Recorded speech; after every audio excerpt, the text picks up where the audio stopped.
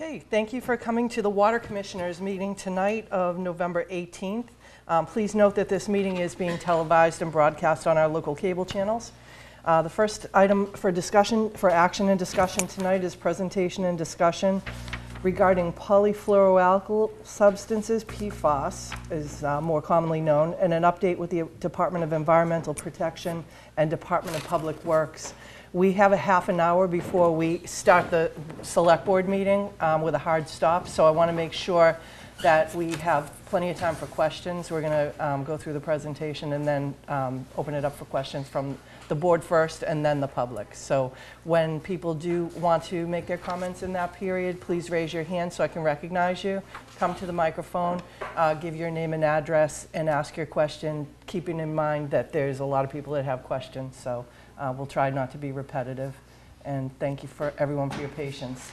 Connor, do you want to give a brief introduction? Sure. So just a 2-minute background leading into a presentation from DEP tonight. So as the board is aware, and many of you in this room may be aware, the DEP has been working through the process of rulemaking and establishing regulatory standards for per and polyfluoroalkyl substances, which is PFOS, in drinking water.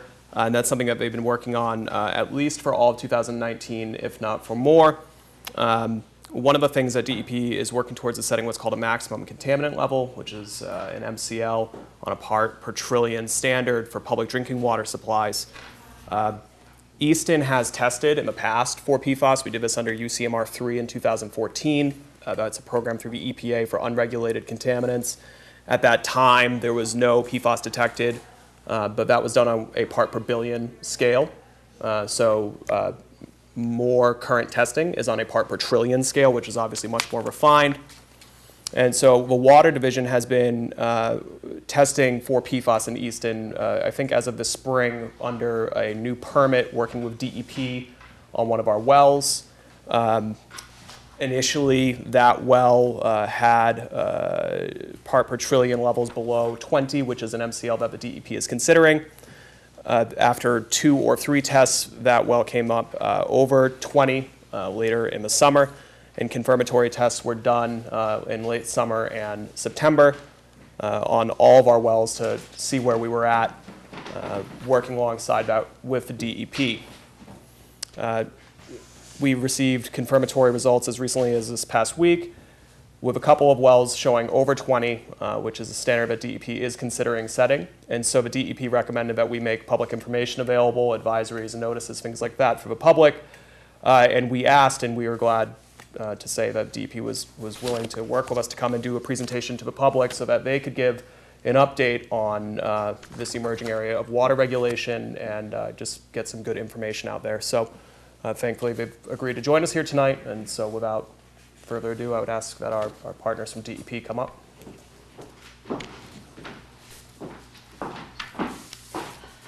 Good evening. You can sit at the table if you want. Sure, my pleasure. And the microphones are not amplified, they're for cable. Okay, so that's fine.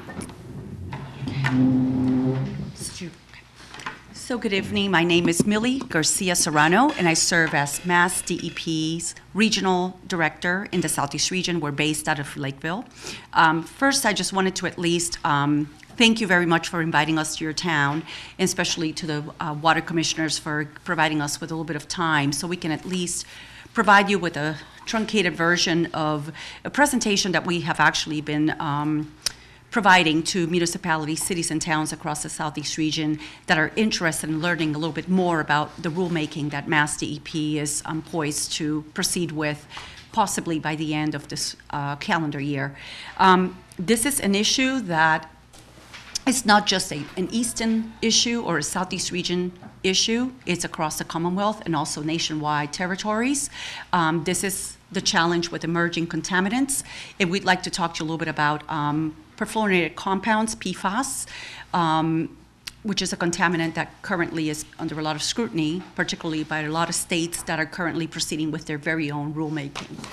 Today we have Kathy Baskin, our Assistant Commissioner for the Bureau of Water Resources. She's based out of the Boston headquarters office.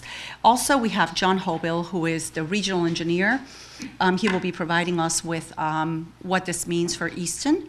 And also to support us, we have Nancy Bettinger. She's with the Risk Analysis Group in the Office of Research and Standards, which is a separate but together also office within Mass DEP, providing us with a lot of toxicological and scientific support. I'd also like to acknowledge Mara Steele, who's also here from the Department of Public Health. And these are resources that we have tonight in case that there are any questions. So without further ado, I'm just going to turn it over to Kathy, who will be giving us the presentation on the process of the work that we've been doing on PFOS. Okay, great. Thank you very much. Thank you to the board for hosting us this evening. I just wanted to give you a very brief overview about PFAS and what the Commonwealth is doing with respect to PFAS, especially with water supplies.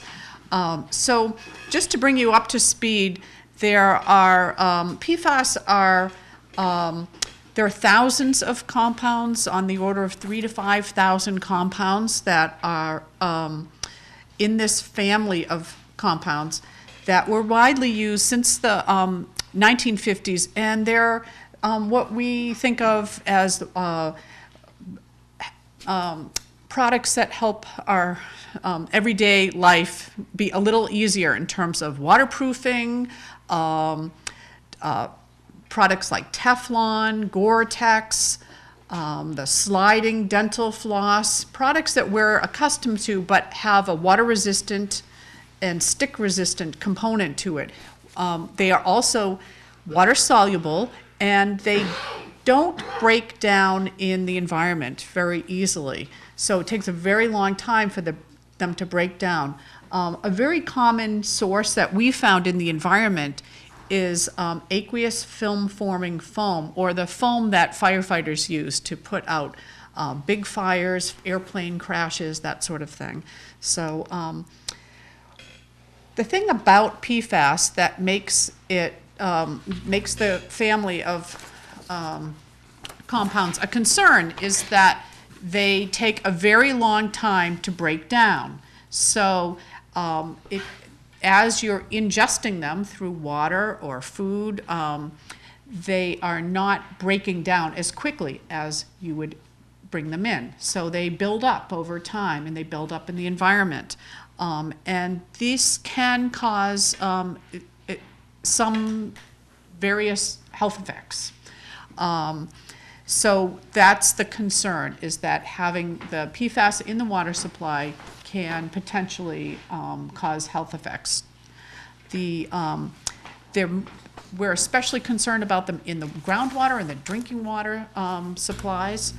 And there's a lot of public awareness around PFAS. It's just bubbling up right now. So we know of 2 movies. Mark Ruffalo is going to be in a movie coming out in a week about PFAS. So we know that there's going to be a lot more attention around the issue.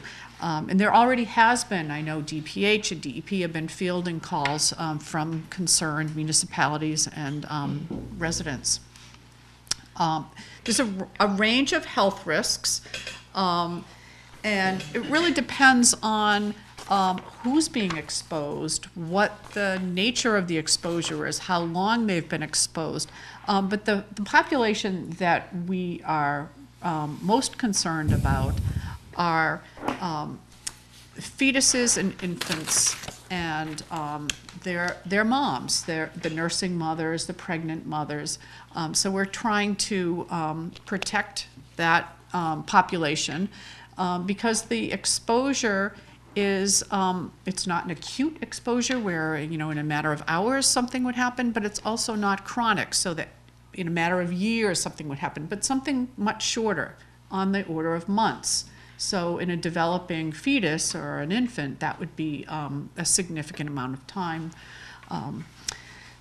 There are, the health effects are, there are immune system effects, there are endocrine disruption, there are possible thyroid or pancreatic cancer risks.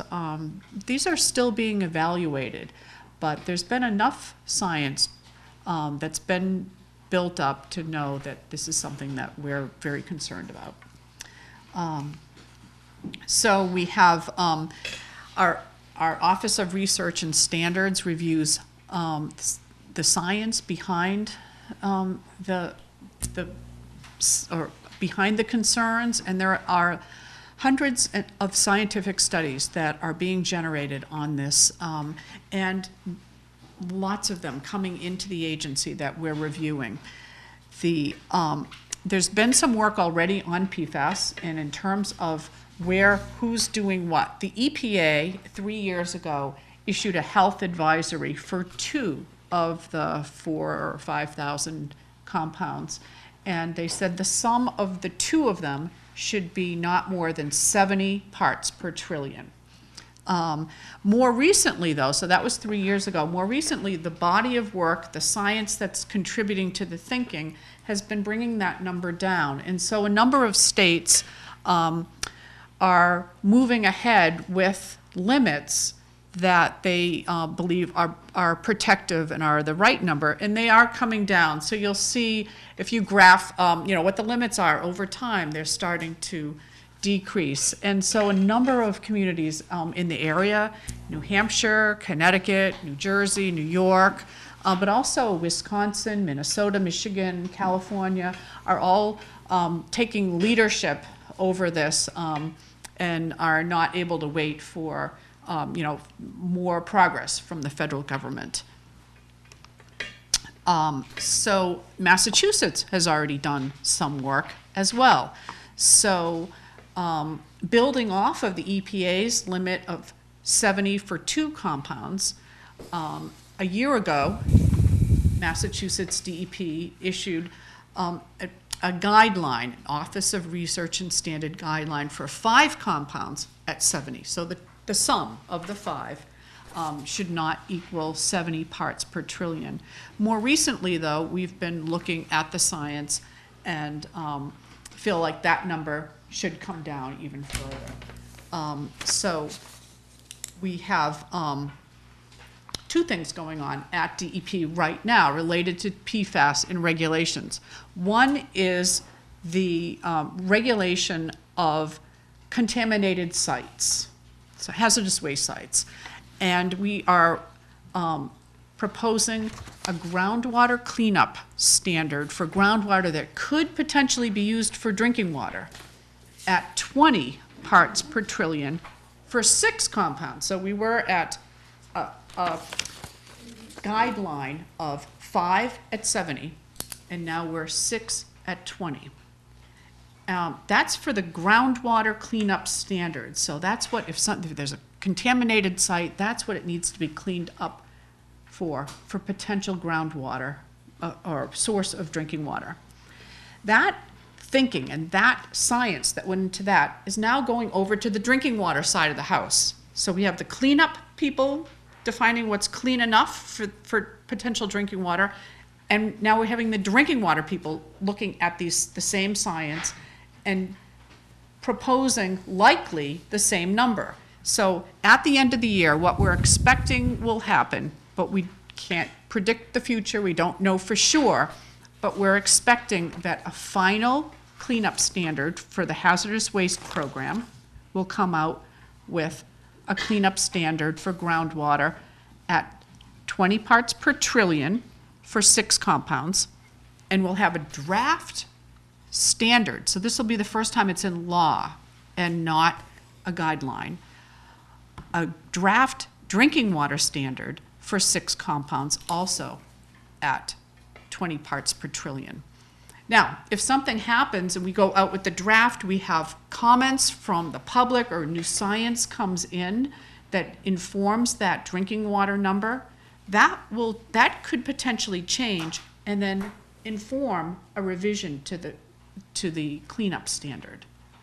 So ultimately, it'll be the groundwater standard that governs what's clean enough for a hazardous waste site to be cleaned up to. Let's see, keep going. Oh yes, and the third thing that will happen at the end of the year, so we'll have a cleanup site for waste site cleanup. We'll have a drinking water, that will be a final. We'll have a draft, MCL, maximum contaminant level, which is the drinking water limit. And then the third thing will be because it takes a while to actually finalize a regulation, so we would expect, if we go out with a draft for drinking water at the end of the year, that probably by the summer, after we get public comment and we address that comment, it will be the summer before we have a final regulation. So in the meantime, we're taking our guideline from last year and revising it so that it will jive with all the other work that we're doing by the end of the year. So 3 things. So I think I've talked a lot about this already. Bathing not a concern. Yeah. So folks should know that there are, the exposure is through ingestion. Bathing is not a concern. And while we're targeting pregnant women, nursing mothers as a concern, that definitely doesn't mean that the risk from PFAS would at all outweigh the benefits of nursing, for example. So nursing your baby is still much more beneficial than a somewhat elevated PFAS concentration. And so we have, I think I've covered all of this. Mm-hmm. Yep. And John Hobel from the Southeast region is going to talk about what's happening in Easton related to PFAS. So. Okay, thank you. I'm the person who works with the town quite a bit. I'm on the phone a lot with folks, with Jack, and I've been working through this, working with Hyannis since whenever they started having problems. I think what I'm going to do is switch ahead to. Well, I'm going to just, if we can switch ahead to, make it a lot more sense what I go over rather than do this, because could you hit 2 more slides? Sure. So we can go to the map? Yeah. So as Connor said, you did sample for UCMR3 6 years ago, whatever that was, 6 years ago. That was, had a very high detection limit because we were working off a 2009 standard. What we've done at the beginning of this year, any new wells that go online, we've been wanting to have them sampled and analyzed for PFAS so we know what's coming down the pike. This is bringing a few more samples into us out of the people who voluntarily sample. So when the well 4R, which is up here, let me get the pointer here. I don't know if you can tell or not, but 4R, let me see, is the button in the middle? Oh, that's it, right there. So 4R is up here. Nope, that doesn't really. Sorry, it won't show up on the TV, I'm sorry. Well, for those, 4R is on the right-hand side of those green dots over there. So 4R was a new replacement well because old 4 was not yielding as much. They needed a replacement well. They've drilled the replacement well. We asked them, when they put it online, to take a sample of that well. That well came back initially at 16.6. We always ask for a confirmatory number. That sample came back at 26.7, which is somewhat different. We're straddling the 20 we're looking at. And we offer to do another set of samples, and also to do a set of samples for the other wells. Now you see those kind of amoeba-like looking things that are kind of in pinkish magenta? Those are called zone 2s for those of you who don't used to talking about drinking water. These are the areas that contribute, or the primary areas that contribute to those wells. It's done by the hydrogeologist, knowing the geology and the like. Now we sampled also the other wells that were in that with 4, because they share the same zone 2, so they'd have the same similar problems that they would have. And we had well 1 at 51, well 2 at 27. We also sampled well 6, which is the one down in the bottom with just one dot, one green dot. That one was entirely clean. And you folks sampled the other wells because you're looking to put green sand on there, and did find below 20 in those 3 wells down there. So it is, and you're not the only folks to have these problems. Other towns are doing this. Anybody that samples it, and we're finding probably a background of somewhere between 5 and 30 generally in here. So that's how we got where we are.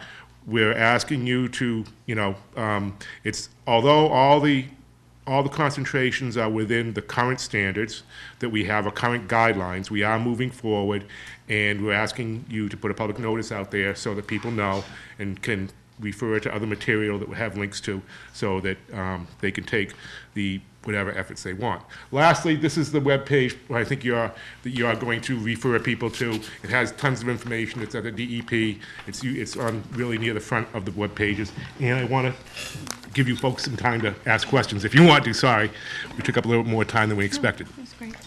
I just wanted to close the loop by way of saying that I believe the town is deliberating or considering making information available also. And unlike what we call formal public notices, this one is one that it does not require for there to be mailings or reverse 911, so it will reside in the website.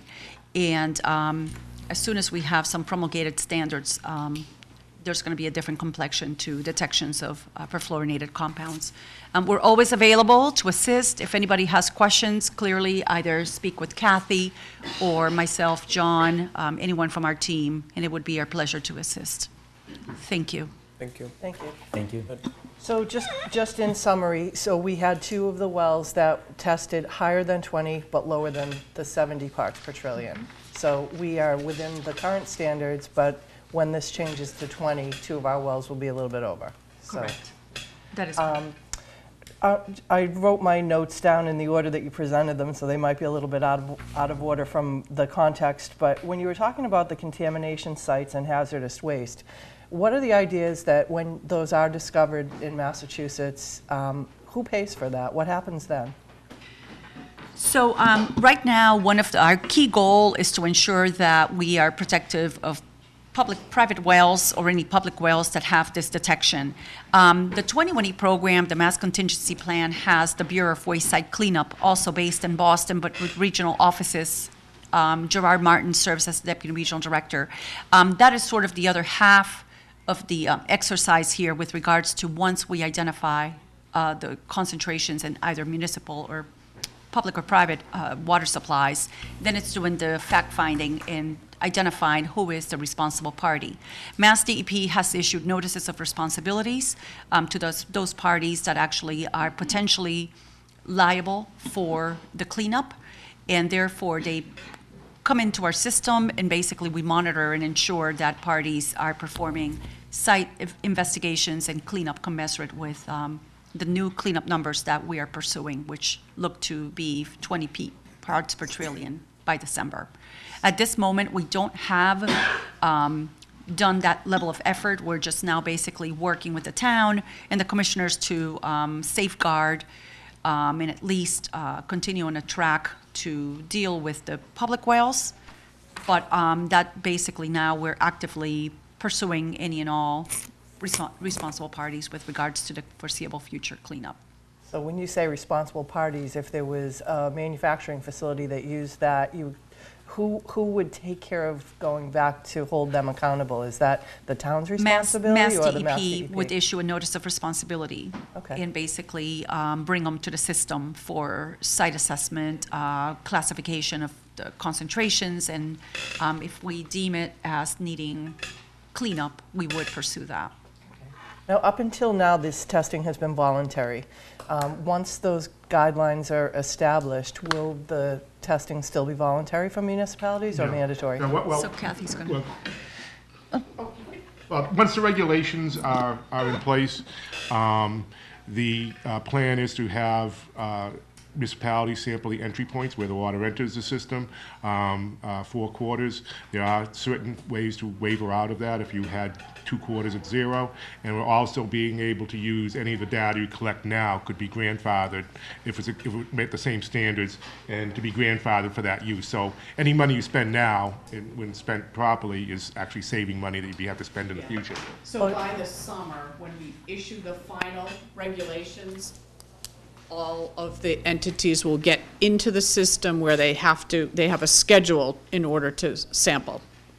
I guess my concern is that the water doesn't just bubble up under Easton and stay in Easton. Like there's, it's coming from somewhere else and going through Easton. So once communities like Easton, who've been voluntarily testing, are showing that they have PFAS, if it still continues to be voluntary, what other communities are going to raise their hand and say, hey, we want to test too, because then it requires some remediation, right? So I just want to make sure that the communities around us are all required to test, because this is probably going to end up being a regional solution versus you're not going to have every city or town creating a water filtration system or, you know, that type of remediation, so. I think you raise a really good point. So while it is voluntary right now and we can't force your neighboring communities to do the monitoring, there is incentive for them to do it. First of all, the monitoring can be done potentially at no cost by DEP, and we're expecting, one thing I didn't get into is we're expecting a supplemental budget from the legislature to support $8.4 million worth of testing and grants for treatment. So we're hoping even maybe this week to hear about that. So if you're first in line, you have potential for this funding. But also, you don't necessarily have the regulators acting so much like regulators, but they're more, of course, we'll be a partner regardless of where you are in the process or where we are in the standards, but there's an opportunity for the communities to get ready to be in compliance, perhaps before the standard even takes effect, versus other communities that will find themselves having to respond very quickly and with you know, certain kind of notice like Millie indicated with reverse 911 and much more awareness. So I think there's an opportunity here for the communities to get ahead of the situation. Okay. Any questions from the board? Start with you, Mark. I do. I have two questions. Those communities that had adverse health effects, do you know what the PFAS levels were in those communities? So we're not saying adverse health effects, but rather detections. For example, in Hyannis, that's probably the most extreme example with hundreds. Hundreds of health effects? No, Detections. Okay. So concentrations in the water. So all we do with DEP is we ensure that the water isn't going to cause bad health effects in the future. We're a future-looking agency, not past-looking, to say, is there a connection there? So that's we go and say, this is what you should be having in your water to prevent future health events. So Okay. So we don't know the communities where there actually were adverse health effects and what the levels were? Right, No, we so don't. I don't think that and we do have somebody from our Office of Research and Standards. and DPH. And DPH, right. But the studies that contribute to the body of science are done throughout the world. They're from Europe, they're from, Right. You know, nationwide studies. So we don't know, for example, what happened to people in Hyannis. Sometimes oftentimes the studies are done Can in you go closer laboratories. to the microphone? I'm sorry, Oh, we're getting a sorry. signal, they can't hear you. Yes. So oftentimes the studies are done in laboratories with animals, just like medical, you know, pharmaceutical testing. So it's not that we can pinpoint particular illnesses to concentrations in towns in the Commonwealth, but we have this body of science that's informing the numbers. I asked the question because I'm trying to gauge where my concern is. I'm not a scientist, so when you say 20 parts per trillion, I don't know if that's enough to be to have those cancer-causing events, or is it 400? I don't know. That's why I asked the question. I think that our Office of Research and Standards is developing guidelines and helping us find a value that would be protective of public health. Okay. So that there's always a risk, but I think that they feel that this is protective. Okay. So. And my last question. Just for, the methodology we're using is the same methodology we use for all the drinking water compounds. So it's all kind of just accounting. You throw all the numbers in and you come out, and out comes the numbers. So yes, the numbers seem small, but then this is what the data is telling us. Okay. My last question is, and you may have mentioned it, have we ever tested for PFAS aside from recently? Well, back in the UCMR back in 2013, 2014. That was required for any systems over 10,000 customers by the EPA, but those detection limits were much higher. I think the Because it detection was parts. probably around, I think the total was like around 160 parts per trillion. So you wouldn't see these concentrations, you know. So we have a, Concentrations so we have have increased. a, I'm trying to gauge, have the concentrations increased or have they stayed the Well, we same? don't know. So to be clear, so the scale of measurement Right. has changed. It So has. before it was part per billion, and you saw ND on that table, which means not detected, correct? So at that scale, Easton's response was not detected because it was in order. Understood. So we're talking now fractions of a part per billion is so what is this- coming out from a right. part per trillion. The scale science today. has changed, and I think that's why we're here. The science is moving way too fast, so what the analytical eye could detect back in 2013 was here, and now the same machine with some new calibration and now it's detecting here. So this is why we're here, because the lower you go, the more you will see. Right. And So can I- parts per trillion is like 1 grain of sand in an Olympic-sized swimming pool, is what I read. Probably less Yeah, than that. that is true. In 20 swimming pools. So that sounds like a very low amount. The concern is that it builds up over time, and so that it can magnify. It's not parts per trillion in your body. It might be parts per billion. And so the fact that it stays and it has an effect on fetuses and newborns is really where we're most concerned. Right. And could I just ask about Hyannis gets cited as an example of which DEP was particularly concerned. Hyannis's levels of PFOS, to be clear for folks in the room, when you talk about different notice standards of reverse 911, they were very visible on part per billion, I think even. They were one of the few communities in Region 1, EPA Region 1, which is New England, that actually had a detection during UCMR. Right. So and I think it was like maybe 6 communities total Right. in Massachusetts. How long ago was So, that? It was 2013. 2013, 2013 and 15. 15. Yeah. 3 years. So about 5, but so to be clear though, so that's a scale that is 1,000 times Correct. That's right. bigger than what we're talking about here. That's correct. More in the 100 range. Okay. More in the 100, I would say more. It's been, Well, so they were on part per billion. Do we know? well, they were, I mean, it was still part per trillion numbers. I think the detection with like PFOA and PFOS was like 40 and 80 or 60 and 80. So they were numbers that each individual compound was above the 20. Okay. So and As that's, opposed to the 6 that you're considering Right, now for right. a sum of 20 or less. Right. But so that's a scale larger than what Right. we're looking at. and since then the data has been coming out. Again, as Kathy had said, the data is proving more and more that these compounds have more and more risk, and largely because they do bioaccumulate in your body. So you pick it up, it stays, it doesn't leave. You pick it up, you keep it, you keep it, you keep it. It all Right. builds up. I do want to add, however, that unlike other emerging contaminants, PFAS actually has a proven technology. So carbon works quite well, and there are other resins. So at least we do have a path forward with regards to treatment, which some communities have availed themselves to basically expending monies and getting treatment on, or purchasing water, providing bottled water, blending, so various mechanisms to ensure that the water that's being served for the public gets below 20.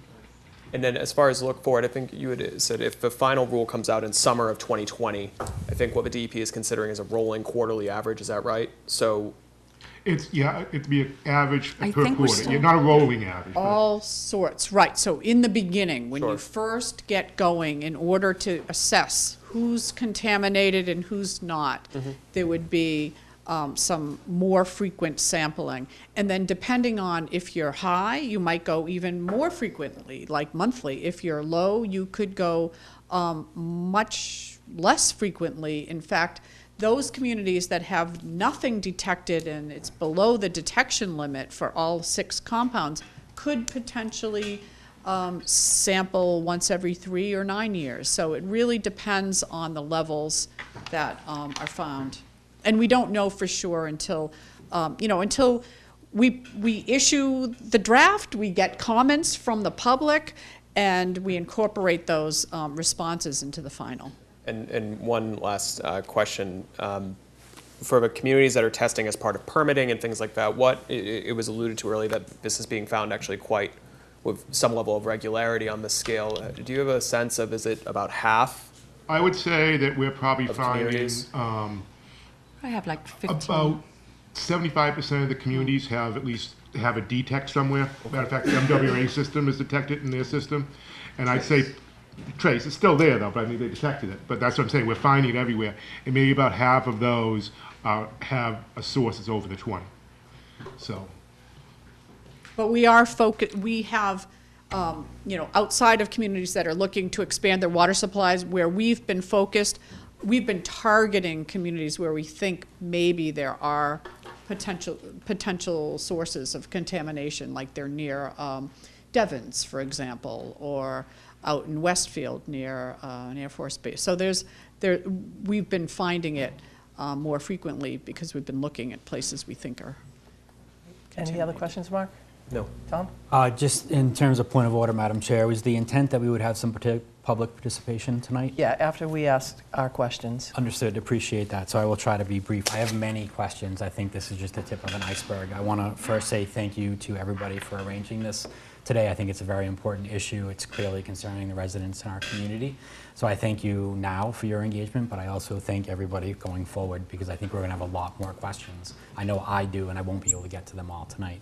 The one question that I would like to add pointedly is, I believe you mentioned that the detection levels had started first loosely on 2 of these chemicals, and then it extended to 4, loosely then to 5, and then to 6. But I believe I heard that this is out of perhaps 4,000 or 5,000 similar type compounds. Is that true? That is true, and I'd say except for the 4 part where you had so it's gone from 2 at EPA.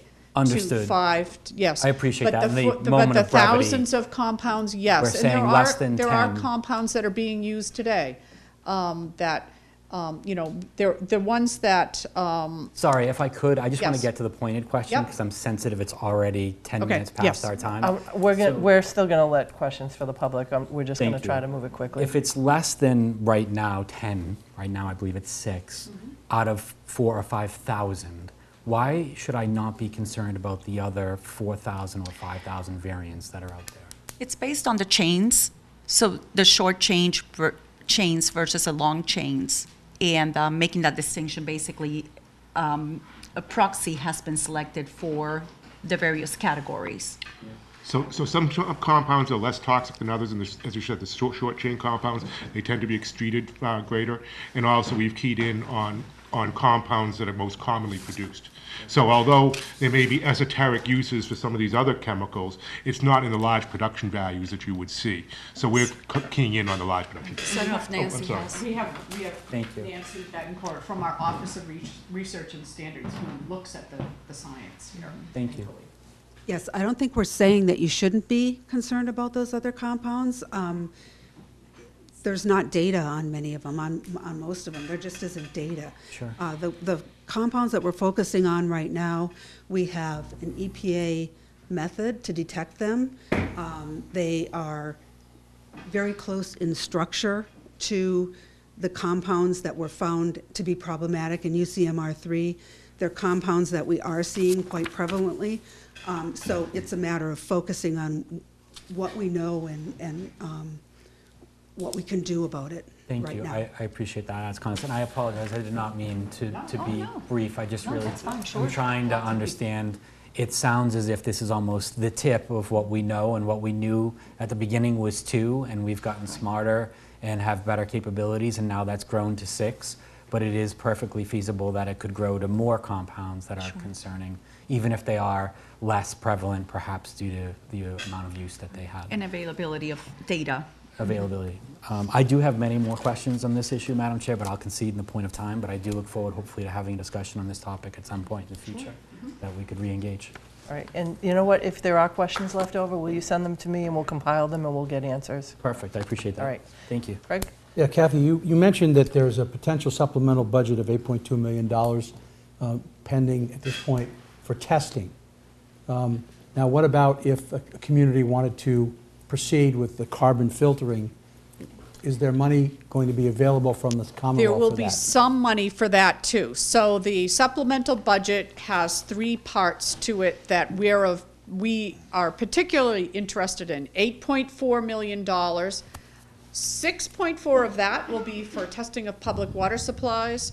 1 million will be for testing of private wells, and 1 million will be for grants for design for treatment in $100,000 chunks. So for example, if Easton were to decide to design a plant to remove or reduce the concentrations of PFAS, it could be eligible for one of those grants. In addition, we are hopeful that there will be $20 million in the state revolving fund, which normally, that's a loan program at 2%, but the $20 million would be allocated for PFAS at 0%, which is like getting about half of your financing for free.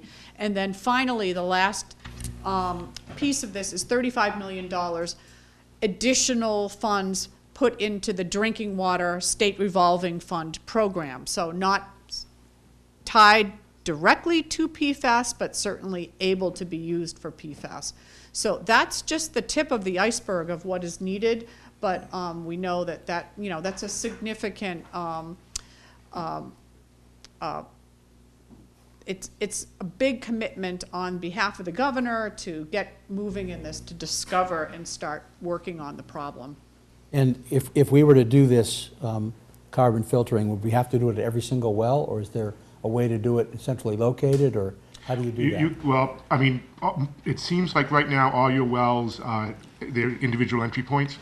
The green sand wells that you design in green sand for, which is 7, 3, and the other one 5, those are going to be piped into one location. So those could be treated at one location. You can move everything into one location, treat it there, or you can treat it at the wellhead. You could also just treat the higher wells and then blend other water with that to get below the 20. So you wouldn't have to put treatment on all the wells. We just want to see that the entry point is below 20. How you get there is up to you. And that would be the compliance point. Thank you. I have other questions, but Sure. Chuck. No, I'm good for now. I look forward to the public questions. All right, we'll have Kyla, if you want to come first. Kyla Bennett, 2 Chickadee Lane. I'm also the Science Policy Advisor for Public Employees for Environmental Responsibility. So if you read the Boston Globe last week, the Lowell case, that was mine. The Ayer case, that was mine. I've been working on PFAS for quite some time now, and I actually tested Easton's water on my own last spring and found at the high school bubbler and found over 23 parts per trillion. This is very disturbing to me for a number of reasons. First of all, you had said that possibly the standard will come out by the end of the year. We've been hearing all year long that it will come out by the end of the year. Can I get some reassurance that this standard is going to indeed come out by the end of this year? We are on track for December 2019. Okay, because part of the problem is this. This is not just an Easton issue. This is an issue for every municipality in this state. Correct. And when you said 75% or probably have trace or more, I bet you it's higher. And for most of these towns, we don't know where it's coming from. Because Easton, we don't have a firefighting training facility. We don't have an Air Force base. And yet we have 51 point, whatever that was, 8 in one of our wells. Where is that coming from? I mean, I think I know some of the sources, but you're going to find it, I bet, in about 80% of the towns. And you're going to have 80% of the towns, once this standard comes out, clamoring for money because the town of Ayer, their filtration system costs $9.5 million, and they're a town of 7,500 people. We just passed a new school. We don't have an extra $10 million sitting around. I also take issue with, GAC is going to take care of it, granulated activated carbon. It doesn't take care of the short chain ones. And the short chain ones are just as dangerous. Some of the information is coming out. You guys know that Harvard School of Public Health said maybe 1 part per trillion is safe. ATSDR said 1 part per trillion. Linda Birnbaum from NIH, she said 0.1 part per trillion. So while I appreciate the 20 parts per trillion that you're coming up with, we need it as soon as possible because we happen to be one of the first towns that's in this position that knows what we have out there, other than the towns that are near the Air Force bases, other than the towns like Stowe, which, because they're firefighting, we're one of the first ones. And to say you have an advantage to testing because maybe you'll be one of the first ones to get money, that's not comforting to me at all. Because there are 351 potentially, well, minus the MWRA towns, there are a lot of towns out there that are going to need filtration systems that are very, very expensive. And we need your help because EPA has forsaken us. Trump's EPA is not going to do anything here. You know that. We all know that. And states are finally coming out with standards. New Hampshire's getting sued by 3M for their standard. So I know it's not an easy thing for you guys to do, but we need your help.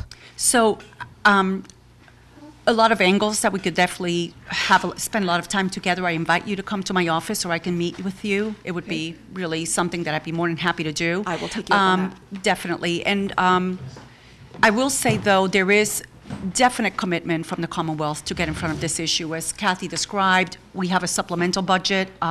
There is a lot of awareness. Our department basically meets every week, every Thursday. We have a meeting with the commissioner who basically reports directly to the secretary and the governor's office. The challenge here is the change in science, and Mass DEP, akin to other states across the nation, are banding together to ensure that we can get as much public policy around the issue of emerging contaminants.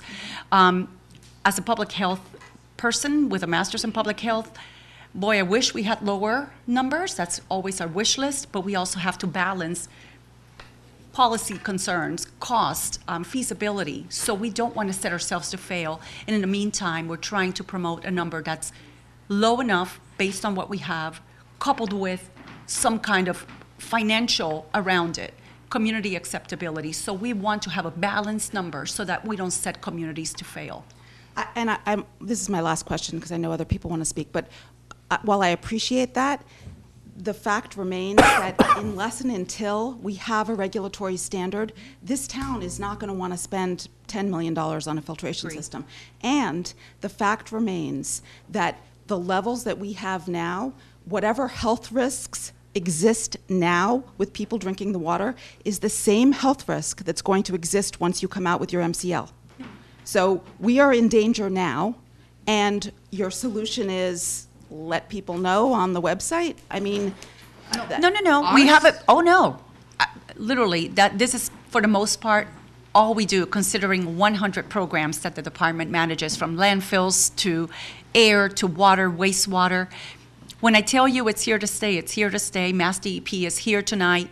I want to thank the leadership from your town. We've been working proactively, but it's that healthy tension with regards to we do not have a standard yet.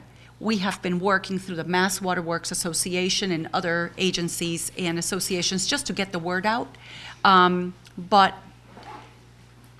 this is a tough challenge, and we need to collaborate together. We are fully cognizant of the concentrations. When there's been voluntary work, immediately we have been assisting to ensure that we can find rapid solution. And we're not going to go away. We're here. Basically committing resources, time, energy to make sure that people are drinking water that is commensurate with the standard that will be coming out in December. So, but people from Easton will be drinking this water from now until whenever you come out with that standard. I think that's the challenge with emerging contaminants. And the minute that we had an opportunity to get together, I want to thank everyone here. There was a concerted effort to get us all together and start spreading the word. A lot of communities have not reached out. We are proactively working with them and flagging the issue. So I just want to at least say thank you, Easton, for having us here tonight. And the dialogue is not going to end tonight. Thank you. Thank you. Any other questions? Valerie Frank, I live at 158 Elm Street. Let me see how I can put this. Recently in Easton, we put in a brand new turf field at the high school. And I'm aware that when it was tested for PFAS, we found that it was 300 parts per trillion, that the turf was made with PFAS, essentially. And I guess I'm wondering what you think the effects of that will be. It's I believe it's really close to the pink area on your map. Is that right? And And I just wanted to hear from the Board of Selectmen about how you feel about our decision now to put that turf in when we now know it's 300 parts per trillion. So I'm going to ask you to answer the first part of the question, but I'm not going to get into the rehashing of the field. That's not something that's in the purview of this board, and it's a little further off topic than I want to do at tonight's meeting. But you can certainly feel free to answer. That's, turf throughout the whole state is going to be something to need to be examined. Right. So. That's something that's been raised as a concern elsewhere also. I know in Franklin, for example, but it's not known what the leaching potential, how much of that degrades and goes into the groundwater and contaminates a drinking water source. So we don't know. Certainly there are a lot of sources of PFAS. That's not a source that we've targeted as a likely hot button source. So we aren't looking at all of the fields that have More the industrial. Industrial, landfills, air emissions from incinerators, sludge applications, so other sources that are more concentrated, have higher levels, and also are more likely to get into the groundwater more quickly. But Valerie, I'd like to take your name so I can research the issue. And definitely, we have a network of scientists across the nation. We work with SWAMO, we work with all these other entities and agencies, and we have contacts. And I would certainly like to look into your question. Thank you. Yeah.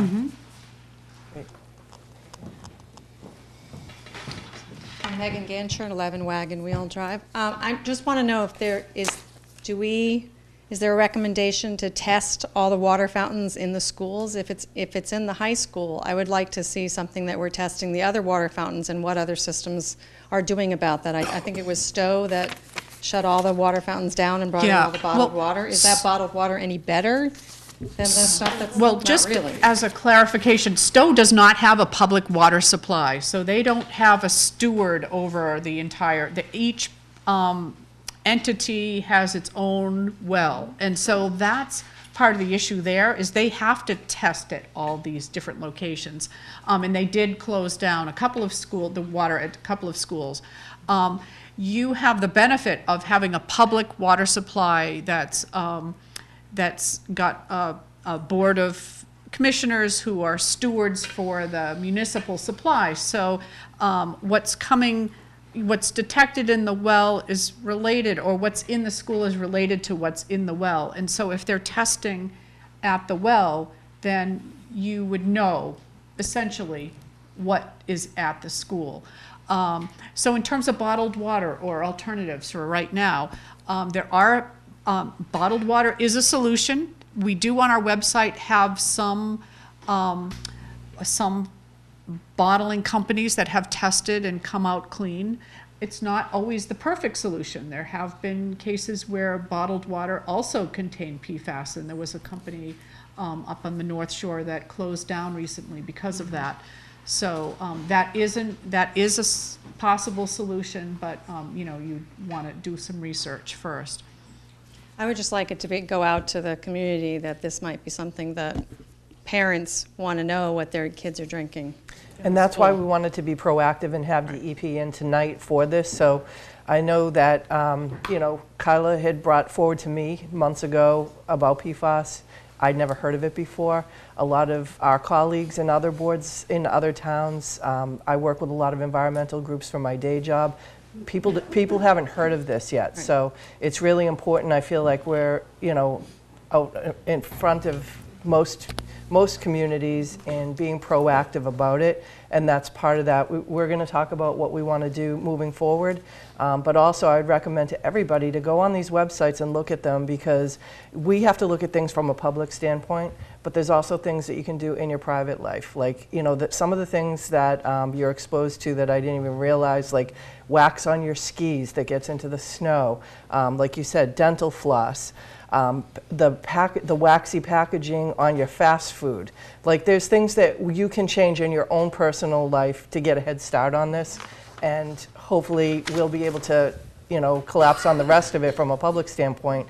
But like I said, we have to work alongside the communities around us too, because we can't fix it here if the communities around us aren't. So it really is going to be a regional and a statewide plan for that, and hopefully we can lead that. And so that's. Thank you. I'm sorry, we have to go pick up our dogs. Okay, but I will be quick while you're walking out. So really quick, one of the things that we always want to do when we bring an issue forward and want to talk about it, and I give DEP credit for coming tonight, to borrow Millie's term, these meetings can be tense, these are challenging things to work through, especially when it's an emerging issue. And so one of the things that we wanted to do as part of a public notice that was suggested by DEP was to include, well, what are the next steps for us and what are we going to do? And so we're obviously going to continue working with DEP, continue the testing that's necessary. So this presentation will be made available on our Water Division website. We will start posting all the test results on our Water Division website. Right now, the average of our tests, 2 out of 7 wells were over that 20 MCL level that the DEP is considering. None of them are over the EPA health advisory standard yet. Despite that, we want to make options available to folks who have concerns. Obviously, health concerns is things you want to talk to your doctor or your pediatrician, but we're going to offer a rebate program through the Water Division, so that folks who get a certified PFOS filter for in-home can get a rebate off of their water bill if they would like, for $75, which will not cover all of it, but will cover a part of an under-faucet PFOS filter, so that if folks do have a particular concern about that, that we are working with you to do what you want to do for your family, while we continue to work with DEP as the science evolves. And I just want to say that at least, this is one of the most difficult sort of conversations, because we have a situation where we are not in control to every single exposure. But any little bitty action that we can do, and particularly with the water board, caring about our water quality, that will basically take care of that one exposure pathway.